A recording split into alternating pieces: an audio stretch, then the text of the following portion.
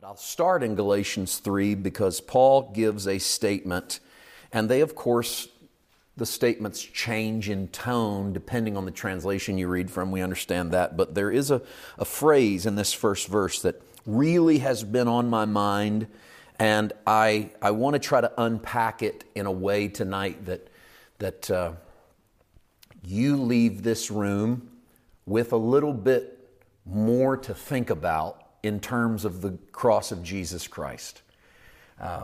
The cross is not just something that should be mentioned, and I don't know what your heritage was like, but there was a lot of times in church where the cross was either, we would maybe sing the song, The Old Rugged Cross, but then the cross would be the thing you talked about right at the end of the service, after the sermon.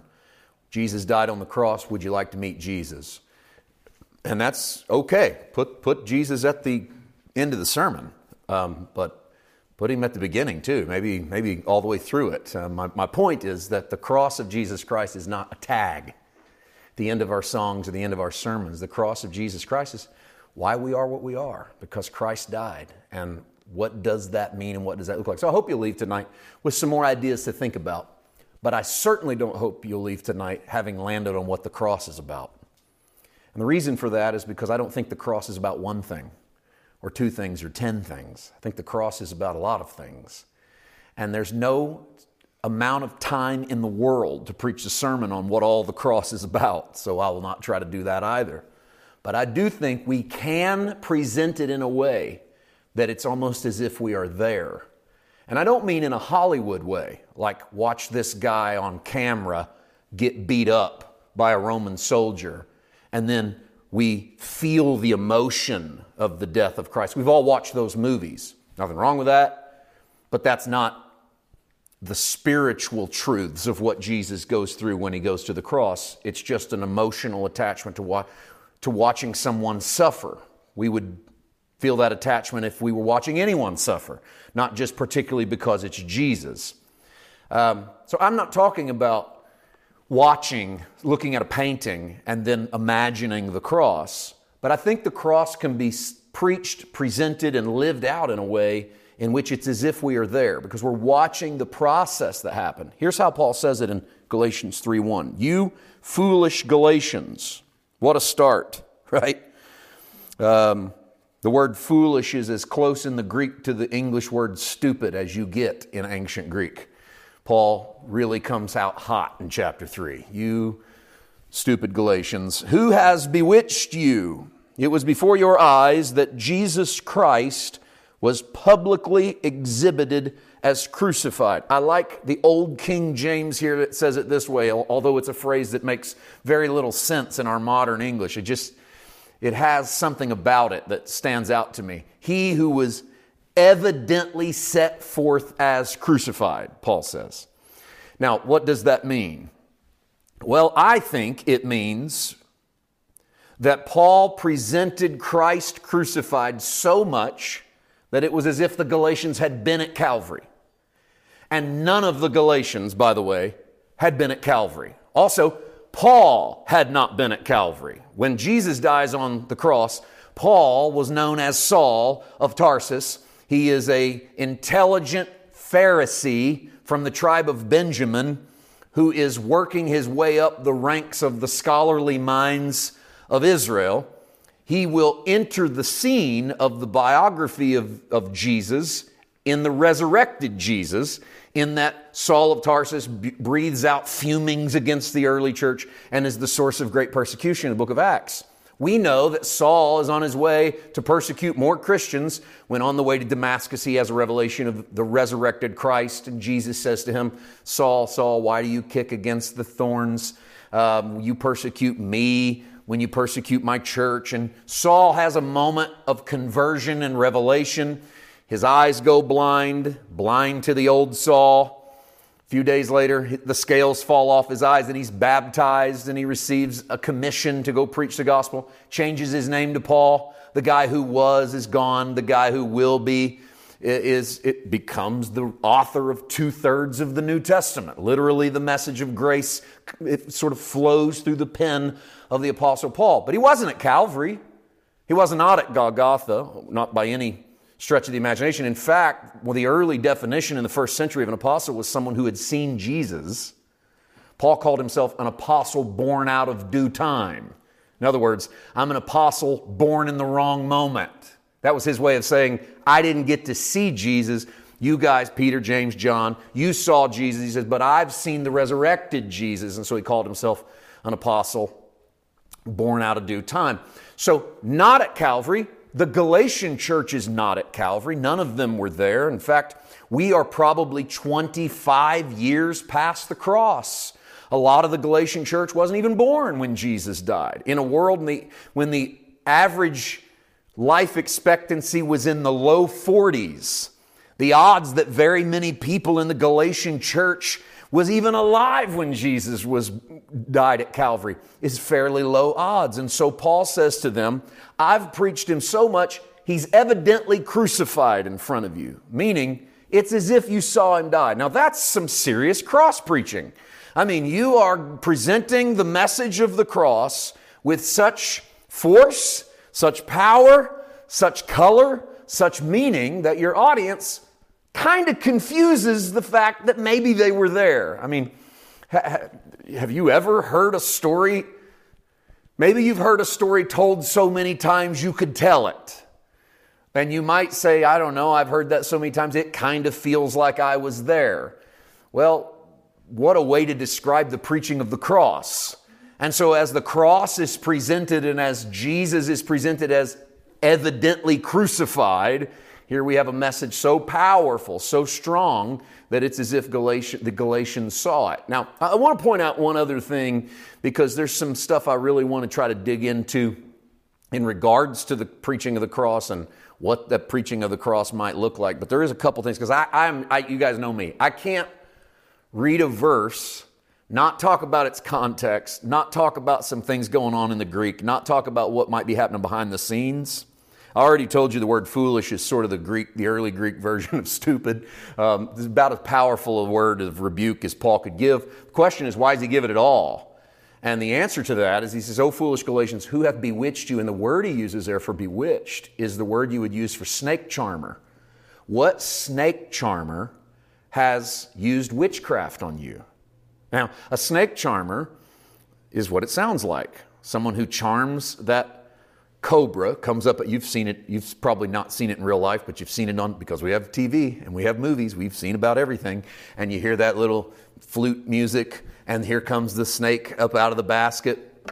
And Paul really uses that phrase from the Greek to say, hey Galatia, who danced the snake in front of you that you got? In other words, you're hypnotized like that snake, is Paul's basic thing. What would you have to stare at that you'd be hypnotized like that snake? Now notice the contrast.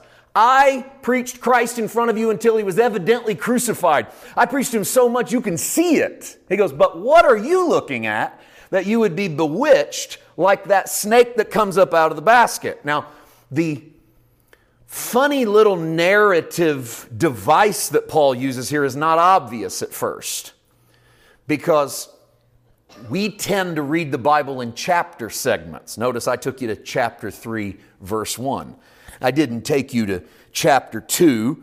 I didn't take you deep into chapter 3. I took you into at the beginning of chapter 3. But one of the things that you learn as you move on in the text is that Paul says, and I'm not going to take you to every verse because I know me. We'll be here all night. So we read the whole book of Galatians. But as you work through the third chapter, you get near the end of the third chapter, Paul says, Christ has redeemed you from the curse of the law, being made a curse for you, for cursed is every man that hangs on a tree. Remember that? He's quoting the book of Deuteronomy. Christ redeemed you from the curse because Christ became the curse by hanging on the tree. In other words, the cross is the place where Jesus became cursed for you and I. Do you remember this from the ministry of Jesus? In John chapter 3, Jesus is talking to Nicodemus. And he says, as Moses lifted up the serpent in the wilderness, so must the Son of Man be lifted up. Now, what did he mean? Well, he's quoting the moment from the Old Testament when Israel goes through the wilderness and they're bitten by venomous snakes. And they ask God to take the snakes away. And God refuses, because God doesn't take snakes out of your life. God takes venom out of your system. He's not here to take the thorns out of the rose bush.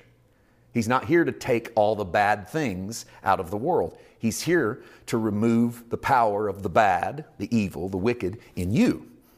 And so He is in love with redeeming humanity, and I am looking forward to a day when there is nothing else to be redeemed. But until then, as He redeems me, He removes the venom. And so the message He gives to Israel is, I'm not going to take the snakes away, but what I will do is give you a remedy.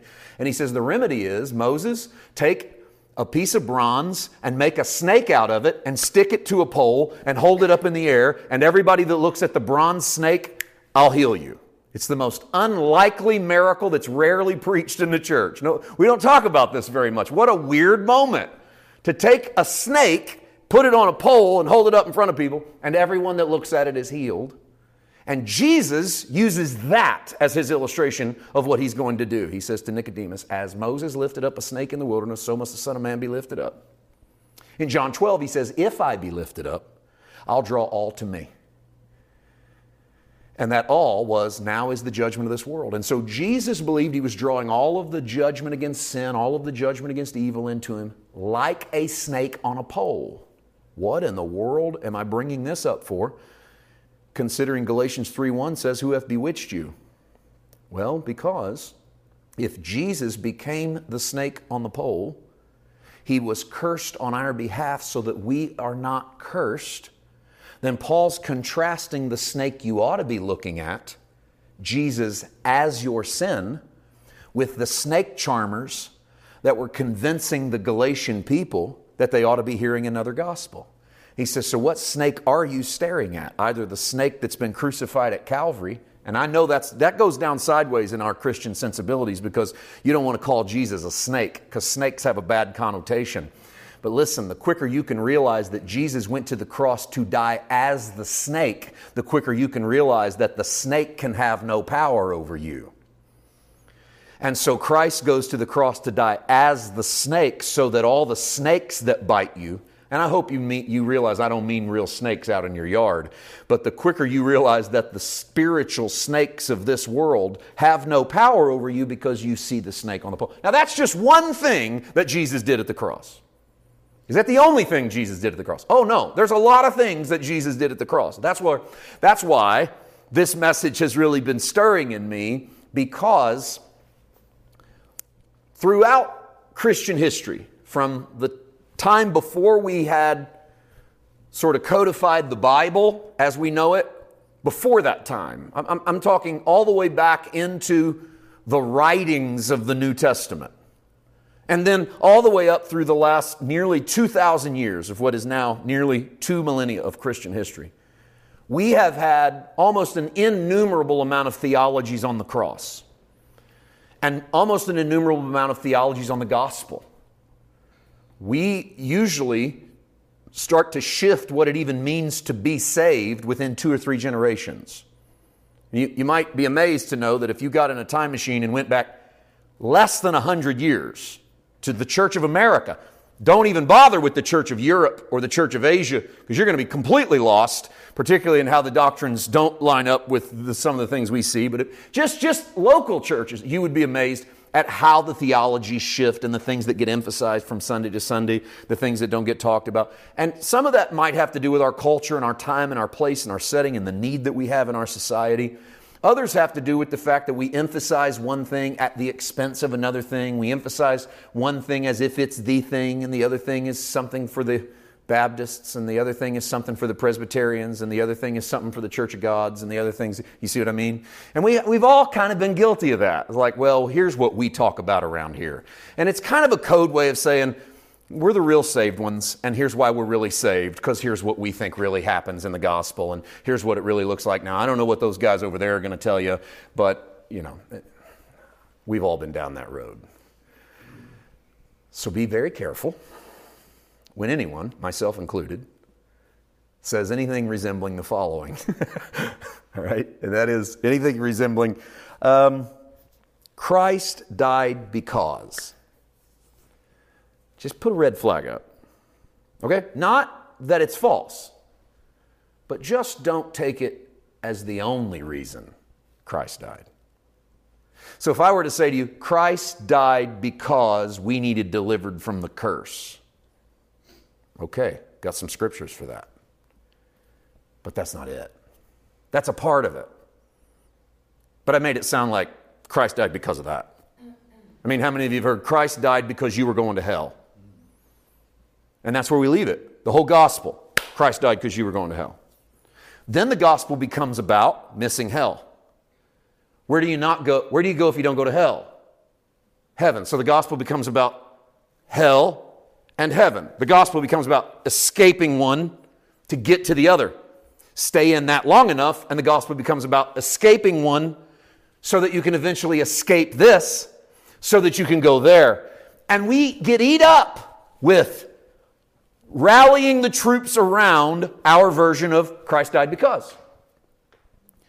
And it's not only exhausting, it's not fruitful, because there's a whole bunch of things we're leaving out that would be beneficial if we could just investigate some of them. But no matter how many of them we investigated, we could never really exhaust all of the things that Jesus was doing on the cross. Just let me give you just an example. I just Google searched Christ died because. Okay, and you can run this sample on your own. I just Google searched Christ died because, and I just took the first 4 entries that popped up on the page. I'm not naming websites or ministries, but just here they are. 10 reasons Jesus came to die. 7 reasons Christ suffered and died.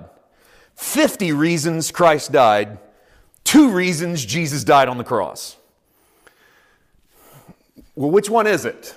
Sounds like the one that's most exhaustive is 50 reasons, but if you only had the 2, well, you missed out on at least 48 others. The point being is, no matter where you go, someone's got a reason that Christ died on the cross, and most of the time, we're pretty convinced that our 10 are better than the other 2. At least 8 of them are better, because, we might have included your 2, but we got 8 more. But the guy that's got 50, he's got you all beat by at least 40 reasons. So there's a whole lot more reasons why Christ died on the cross. The point is, we can't really agree why Christ died on the cross. I mean, we can agree he did that, and he did that, and he did that, and he did that, but I could maybe bring up another one or bring up another one. So what did Paul mean when he said evidently crucified? And that's the exploration for me, because I'm into this. I've come too far in the gospel to give up, all right? I don't care what happens in the church. I've come too far in following Christ to go elsewhere, and it's not because I have a head knowledge of theology or I know my Bible, but because I've fallen in love again, all over again, with the resurrected Christ. And I mean, some days I don't know that I have really understood what it meant to follow Jesus. And I'm falling in love with following the sound of his voice. And so in some ways it's like getting saved all over again, which is great. That's fine. I don't know what I thought of Jesus a year ago or 5 years ago or 10 years ago. But I know that I'm falling in love with this resurrected one. So I've come too far. I've had a head full of knowledge of what I thought the cross was about. Wasn't wrong, just was never complete. I wrote a whole book on it. My second book was Between the Pieces, What Really Happened at the Cross was my subtitle. Funny little story. When that book came back to me from the publisher, they had put a question mark in my subtitle that I didn't send them. So to this day, the cover of my book is Between the Pieces, What Really Happened at the Cross? And when I first saw that question mark, I was really mad. Like, how dare they put a question mark on my subtitle? I had the answer for what really happened at the cross. It's not a question. It took me years to realize that maybe it was the Holy Spirit that accidentally dropped that question mark onto the cover of my book before it went to press, so that I would realize what really happened at the cross. Get ready, we're going to learn a bunch of stuff, but we're never going to exhaust what really happened at the cross. Because there was a little season there where I thought, boy, I've come up with 4 or 5 or 10 or 12 or my own list of 50 things that happened at the cross. People need to read this book and find out what it is. And I still stand by the things in that book as stuff that happened at the cross. But I'm glad the question mark is on the cover of that book now, because the question mark gives me room to go, oh, there was some stuff happening at the cross I didn't know about when I saw that, because I've continued to fall in love with him and continued to see him. And he is being evidently crucified in front of me in so many ways. Here's one of Paul's contributions, by the way, because it's not foreign to the New Testament to say things like Jesus died because. I mean, Peter says that he bore our sins in his body on the tree, right? That sounds to me like he put my sins in his body when he went to Calvary. Well, here's one. Look at Romans 14, verse 9. I want to show you Paul had his own moment of going, hey, here's why Christ died. And then what I want to do is share with you a few of the ones that I have shared over the years. Romans 14, 9, Paul says, actually, start in 7, because you got to have a little bit of context. This is actually a new paragraph in verse 7. We do not live to ourselves, and we do not die to ourselves. If we live to the Lord, and if we die to the Lord. So then whether we live or whether we die, we are the Lord's. For to this end Christ died and lived again. To this end this is why Jesus died, and this is why Jesus resurrected, so that he might be Lord of both the dead and the living. So Paul's version of, hey, let me tell you why Christ died, sounds like this. Christ died and resurrected so that he could be Lord over everyone who is dead and over everyone who is alive. In other words, it was Paul's way of saying Christ died so that he could understand death, and Christ died so that he could be Lord over everyone that dies, and Christ resurrected so that you would understand new life, and so that Christ could be Lord over everyone who is alive. Because where Paul goes next is, every one of us is going to stand in front of God. Every one of us is going to give account of himself before God. In other words, whether you are alive or whether you are dead, Jesus has died at Calvary so that he can be Lord over those who have died, and he is able to be Lord over those who have lived. It sounds a little bit like Paul might be saying, and I say might be saying because I didn't get to interview the Apostle Paul. That would be fun. But it sounds like he might be saying that God wanted that so that God could judge the dead, God needed to know what it was like to die. You might say, well, God knows what everything is like.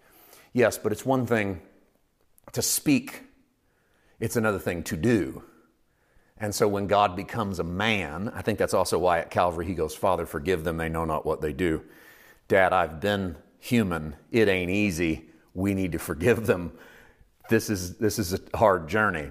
And so Paul gives his own little theory. Now, I'm not saying this is Paul's only theory. I just told you he wrote 2/3 of the New Testament. We opened in Galatians 3 where Paul says, hey, who snake charmed you? The snake you ought to be looking at is the one who was cursed on a pole for you. In other words, Jesus became a curse at the cross. So Paul's cross theology is thick. I mean, it is deep. He's all over the place on cross theology. So it's okay to be all over the place on cross theology. I'm going to land you tonight with Paul because I think Paul comes up with the way to say this that sort of speaks to where I am or where I'm trying to get to in my own walk, and I think where we all are. But before I do that, a few years ago, I had a dear friend of mine who does missions work to Guatemala.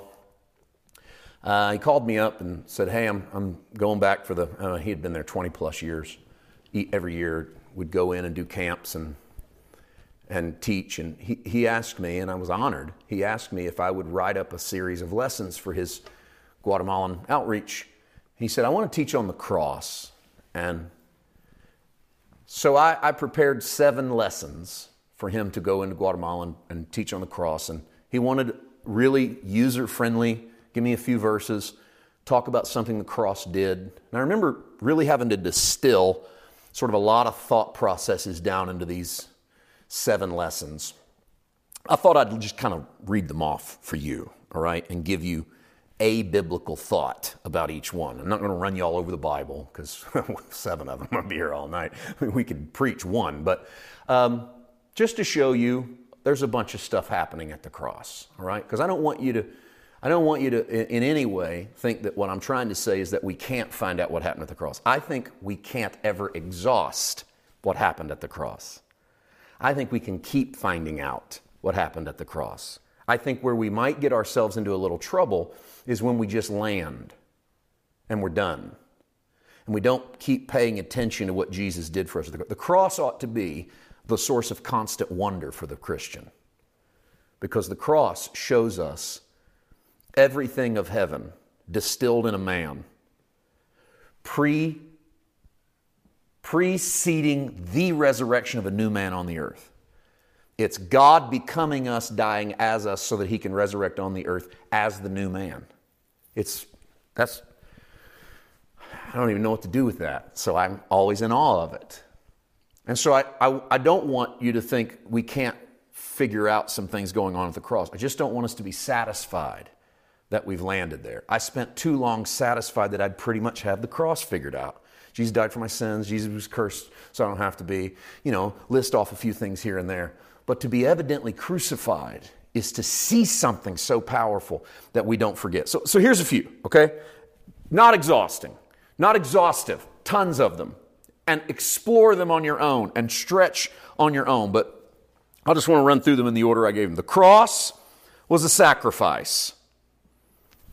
Pretty simple. If you were going to teach the cross to little kids, you'd probably start right there. There was a religion of Judaism that used to sacrifice lambs and goats and pigeons and bullocks and turtle doves, and they would shed the blood of an animal. But before they did, they would lay their hands on that animal as a transference of what they had done wrong so that it would be put into that animal. And then they would kill that animal and offer it up on a sacrificial altar. And they would burn it with fire. And when Jesus came, John the Baptist said, "Behold, the Lamb of God that takes away the sin of the world," which was His way of saying, behold, the ultimate sacrificial lamb. So that when Jesus went to the cross, He became the Lamb for all mankind, all Jews, all Gentiles, men, women, past, present, and future, all sacrifice in one man. Behold the Lamb. It's why Jesus said, if I'm lifted up. He became the lifted up sacrifice. His sacrifice for my sins, for me. And because Christ is a sacrifice at the cross, my sacrifices all come up short. So I can sacrifice to God, but none of my sacrifices can save me.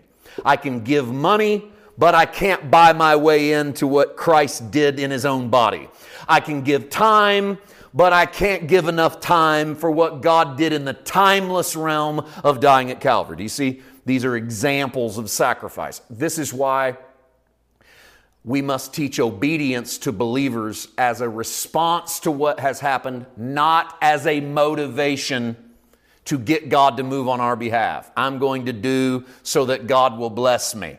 I'm going to read so that God will help me. I'm going to church so that I'll give, God will give. I'll pray, God will respond. And it's like a big spiritual slot machine that we keep putting prayer and fasting and church attendance and spiritual investment into, and believe that if we pull the lever, maybe all the cherries will pop up and God will open the windows of heaven and pour out a blessing we're not able to contain. If it doesn't happen this time, maybe it'll happen next time. If it doesn't happen at the spring revival, maybe it'll happen at the fall revival. Wherever it happens, we're just going to keep investing. And that is a fundamental misunderstanding that when Christ went to the cross, He was the sacrifice. Christ paid for all that I can't pay for. And if I used to put my hands on a goat or a sheep and all of my sins went into the goat or the sheep, then if Jesus is the Lamb, what went into Jesus when He went to the cross? Everything I could ever do wrong went into Christ, and so sin and evil taken care of in the ultimate sacrifice. Oh man, the cross was an awesome place. Now all of that is all over the Old Testament and the New Testament. But that's not all the cross was. The cross was also a gateway back into the garden. Now, think about it.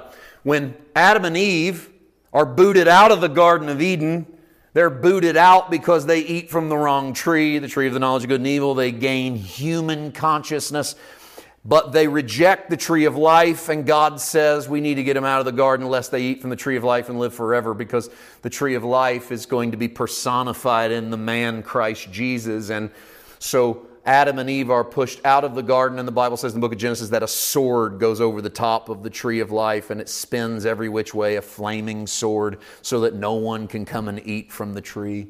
And on the night that Jesus goes to the cross, He says to His disciples that if they smite the shepherd, my sheep are going to scatter. And He's quoting the book of Zechariah that says, "Awake, O sword, and smite the shepherd, and the sheep will scatter." And Jesus is declaring Himself to be the shepherd that gets stabbed by some sort of sword. A sword gets pierced into His side, and blood and water flows at Calvary. Jesus pulls a prophetic text from the Old Testament and says, "Wake up, sword."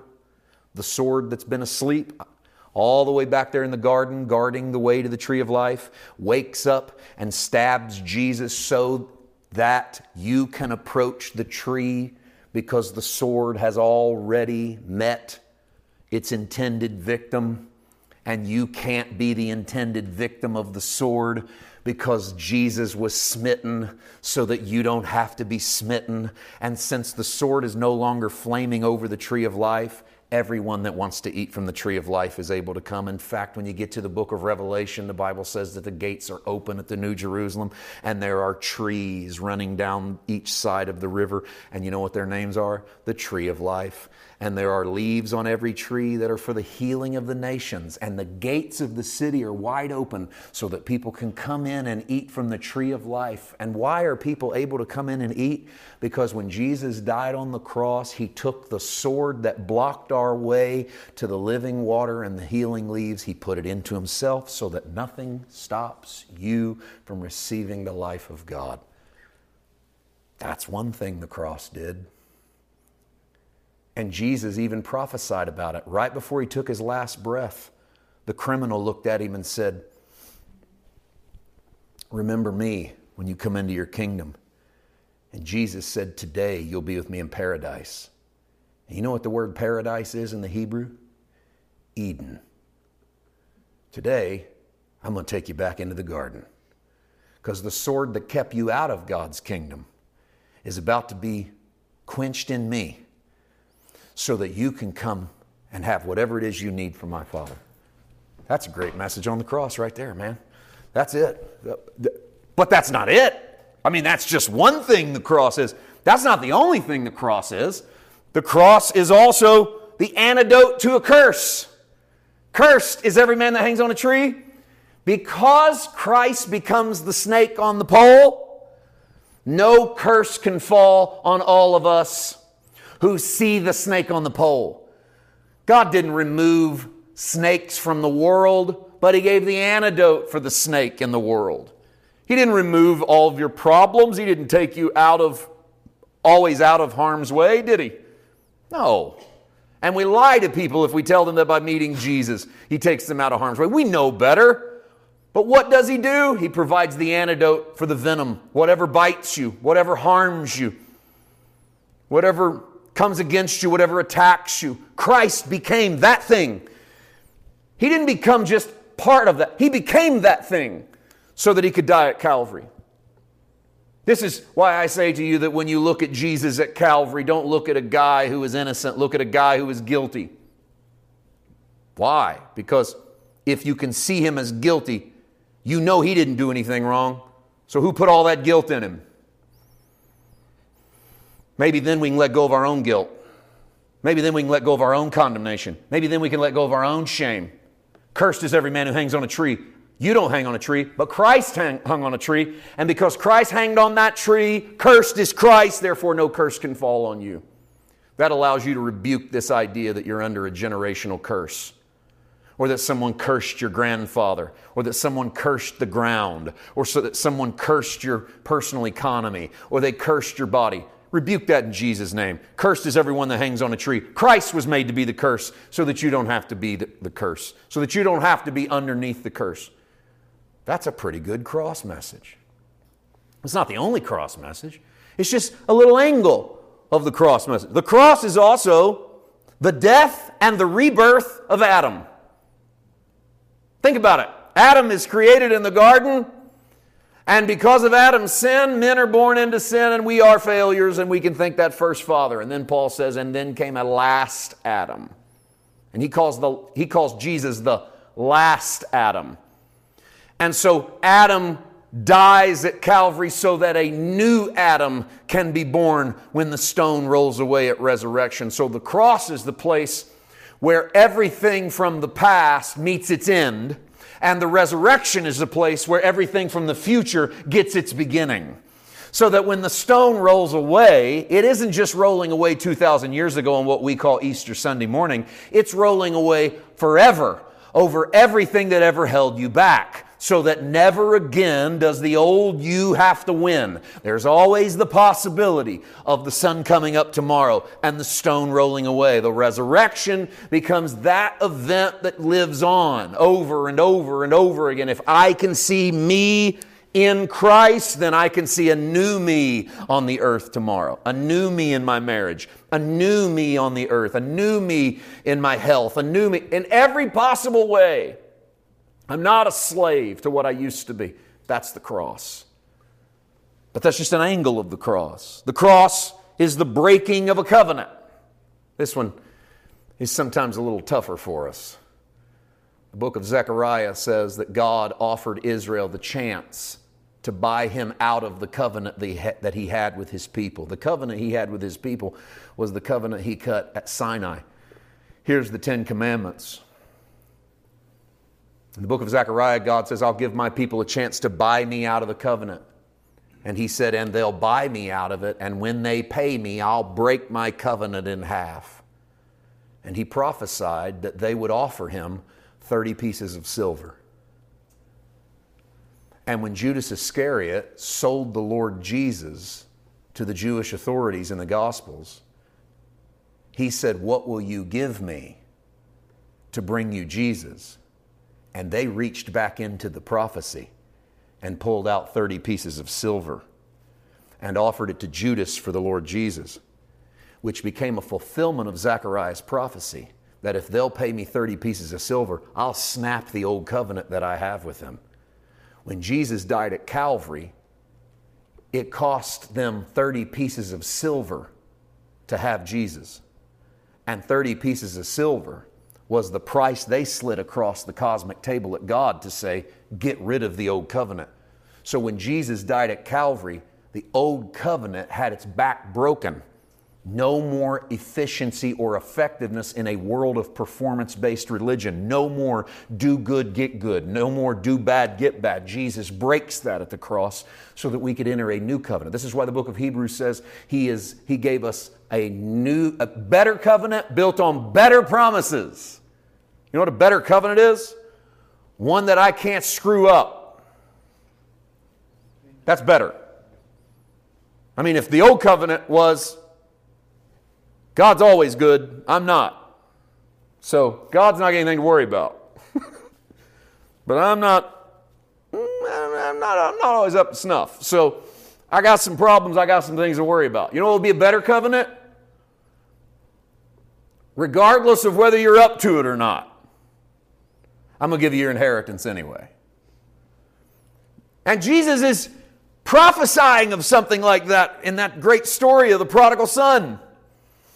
Dad, give me my inheritance. And he gives him his inheritance, and he goes out and he blows it on riotous living, and he's slopping hogs somewhere in a foreign country. And he goes, I believe I'll go home, be as one of my dad's hired hands. And as he gets home, his dad puts new shoes on his feet, a ring on his finger, a robe around his neck, and won't hear him talk about being a servant.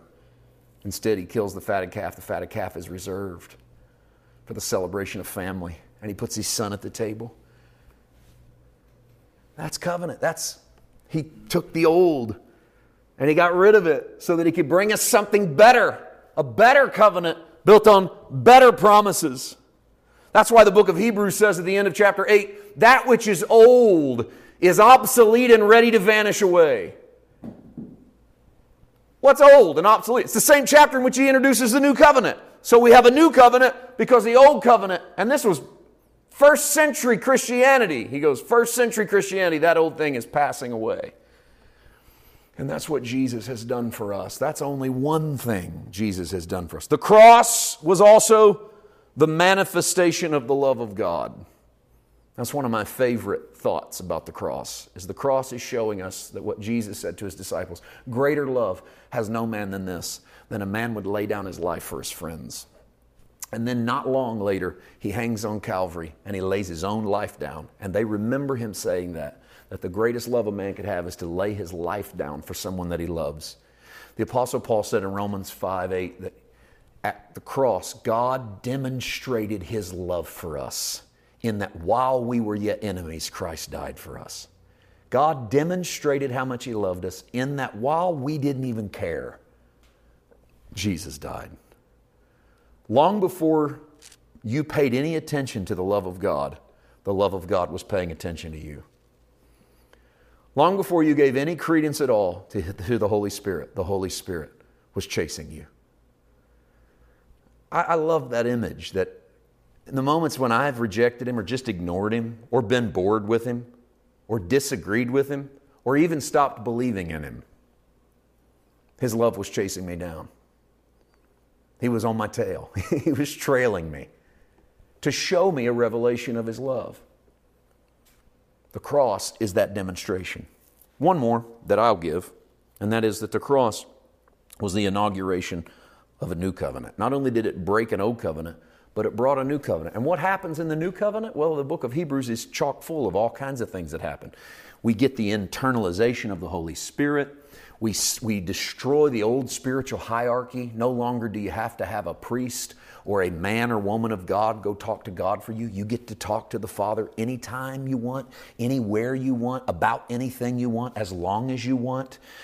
You don't have to offer up a blood sacrifice. You don't even have to be the sacrifice. You just accept the sacrifice of Jesus. These are new covenant promises, things that are given to us because of God's covenant. Now, everything I just mentioned, it's just 7 little things. Could have been 50 things, obviously. Could have been 100 things. Could have been 1,000 things. We could have tried to limit it to one thing. Point is, it's not all Jesus did on the cross. Jesus provided for his mom on the cross. Woman, here's your son, here's your mother. He provided an occupation for John. He goes into the dark. He suffers in the dark. He comes out the other side of the light. Maybe it's Jesus going into the dark because he knows you're going to go into. I used to say Jesus suffered in the dark so that we could always live in the light. I don't say that anymore because we don't always live in the light. Jesus suffered in the dark because sometimes we do. And he had to go in there to find us because he knew we would go in there and hurt and cry and be scared because that's what life does to us. It kicks us when we're down and it turns the lights off. And with no hope, with no one to hold our hand, Jesus walked into the darkness at Calvary. 3 hours of darkness where the heavens grow dark so that God knows what it feels like to be absolutely left alone. So that he feels all the pain you feel in your abandonment and your darkness at 3 o'clock in the morning and you don't think anybody cares. And so that Jesus can say, I know how you feel. I've been there. That's just one thing the cross is. But it can never not be that. It can be all that other stuff, but it can never not be that. It can never not be all that other stuff too. Because sometimes, you know what I need to hear? God loves me. You know what I need to hear other times? You're not under a performance covenant. You know what I need some other times? Paul, stop trying to kill yourself for God. Jesus was your sacrifice. You know what I need another day? You're under a new covenant. You can't screw this up. You know what I need another day? He provides for you.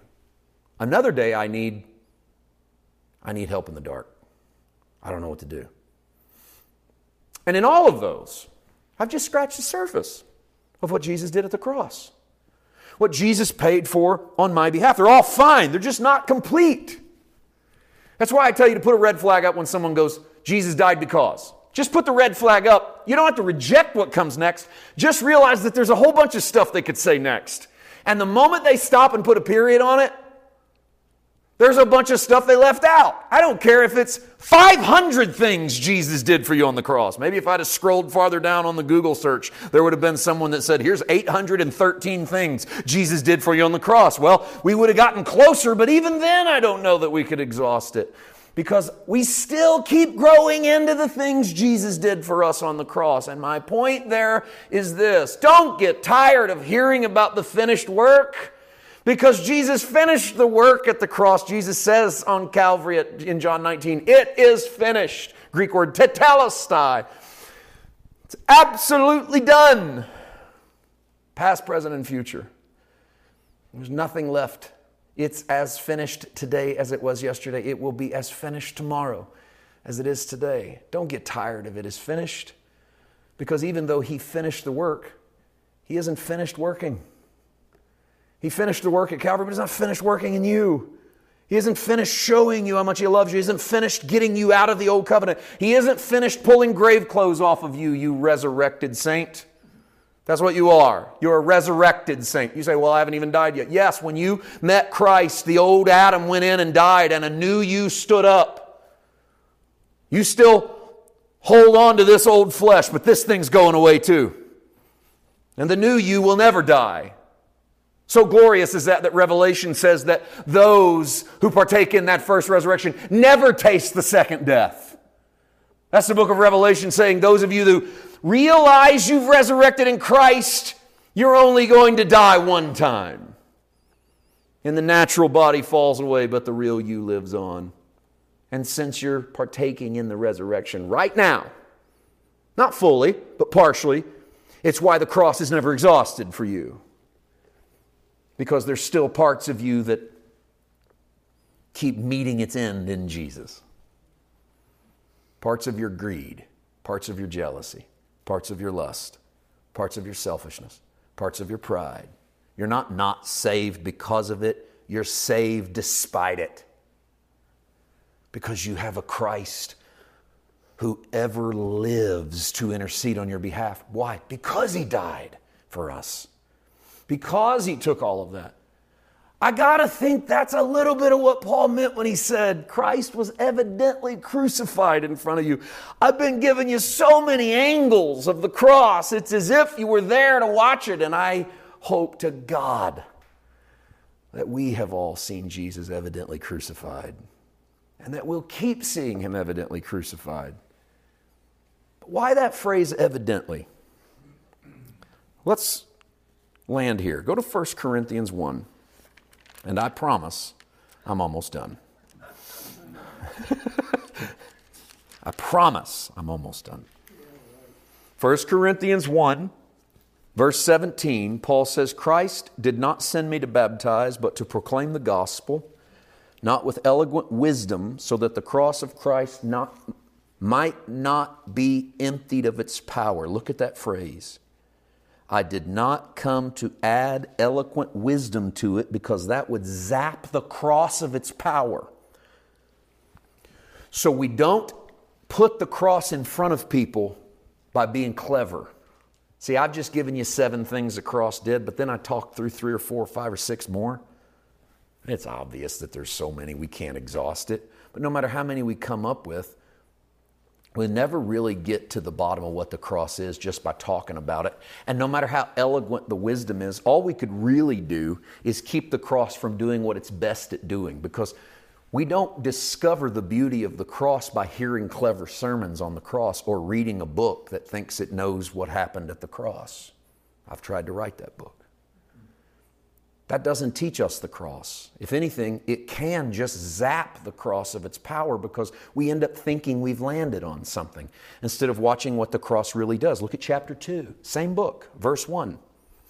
When I came to you, brothers and sisters, I did not come proclaiming the mystery of God to you in lofty words or wisdom, for I decided to know nothing among you except Jesus Christ and Him crucified. I came to you in weakness and in fear and in much trembling. My speech and my proclamation were not with plausible words of wisdom. Now watch this. But with a demonstration of the Spirit and power, so that your faith might rest not on human wisdom, but on the power of God. 3 times in our 2 passages he mentioned wisdom.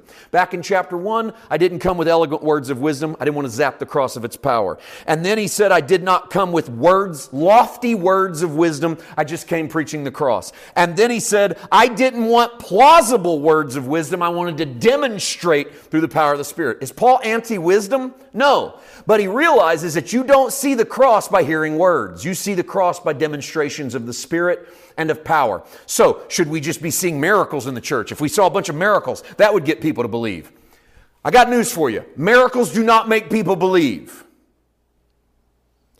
Jesus did miracle after miracle after miracle, and they put him on a cross.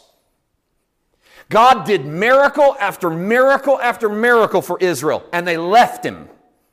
Because miracles do not make people believe. They just make people dependent on the next miracle. It's not that we need miracles. If we had miracles, people would believe. It's that we need to see the cross actually changing people. And we're not seeing it out of our leadership, our pastors. We're not seeing it out of our family members. We're not seeing it out of our friends because we've not put the standard of what the cross does to be transformed lives. And the cross should be constantly changing us. Yes, the church needs to get back to a place of repentance. But I don't mean that in the way of lay in the carpet and beg God to forgive America of her sins. No, I mean we need to get back to the place where we repent the way the Bible says repent. Repent means change your mind. And we need to get back to where we're changing our mind about God. And we're not doing it once in a while. We're doing it all the time. Because if you don't change your mind, you don't change. And if you don't change, you don't transform. And if you don't transform, you can't prove the cross is working. Because then it's just a bunch of wisdom. But if you change, the cross works. That's what Paul said. I could have just told you stuff. I could give you 7 things the cross does. But I want you to see that I used to be Saul and hateful. A Pharisee of Pharisees from the tribe of Benjamin, a Hebrew of Hebrews. But I count it all dung for the knowledge of the excellency of knowing Jesus Christ, that I may know him and the power of his resurrection. I don't know him yet, but I'm going to know him better tomorrow. The guy you see standing in front of you will not be the guy you see standing in front of you next time you see me. That's preaching the cross with power. God, give us leaders that will admit that they were wrong, that will say they didn't have it right, that will say that they're pliable. We have elevated rock-solid unchangeableness as the highest quality of leadership in America. We think that's the kind of leader we want, someone that never changes their mind. I don't think we've been impressed with the cross. The cross is ever changing people that meet the cross. It doesn't let you be the same. It changes the way you think, changes the way you act, changes the way you love your neighbor, changes the way you respond. This isn't a, hey guys, you better change. No, I don't care if you change or not. You changing you wouldn't do much good anyway. I'm talking about meeting Christ and him crucified and letting him transform you because you repent, because you open your mind to new things and you let Jesus begin to do the work and you change your mindsets and you shift those and you go before the Father. You bring that repentance to him. I can talk about the cross all night. And all I could probably do is zap it of its ability to actually do something in you, unless by talking about it, I simply gave you a few other ways to look at the cross. But to really let it work, it can't just be a guy or his book.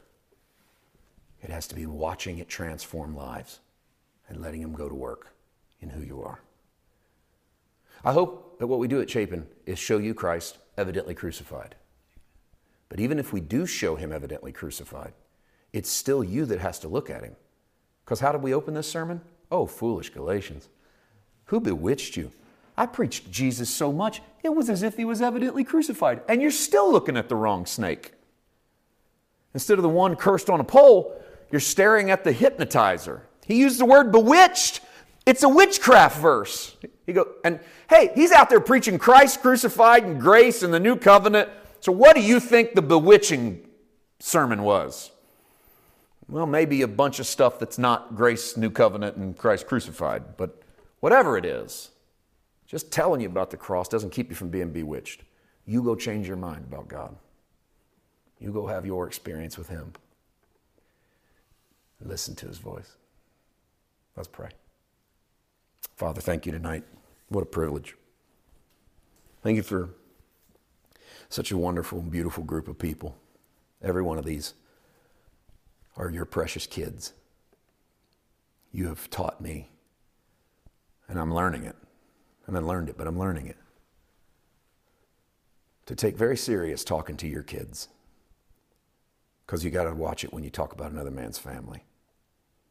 So I hope I've treated them with the love and the respect that they deserve because they're yours. But I also hope that we've given them reason to hope, given them a little reason to believe, given them a little something to think about. If they walk out of here tonight, Father, and they have a couple of other ideas about the cross that they didn't have before, that's a step in the right direction. If they walk out of here with 7 or 10 or 15 things they never thought about the cross before, that's fine too. But Father, the real work is when we allow our minds to change about who you are, and we allow the cross to actually go to work. And to do that, we got to get our hands off the wheel and let you do what you want to do. And I can't do that in anyone else's life but mine. So I pray you do the work. In Jesus' name, amen.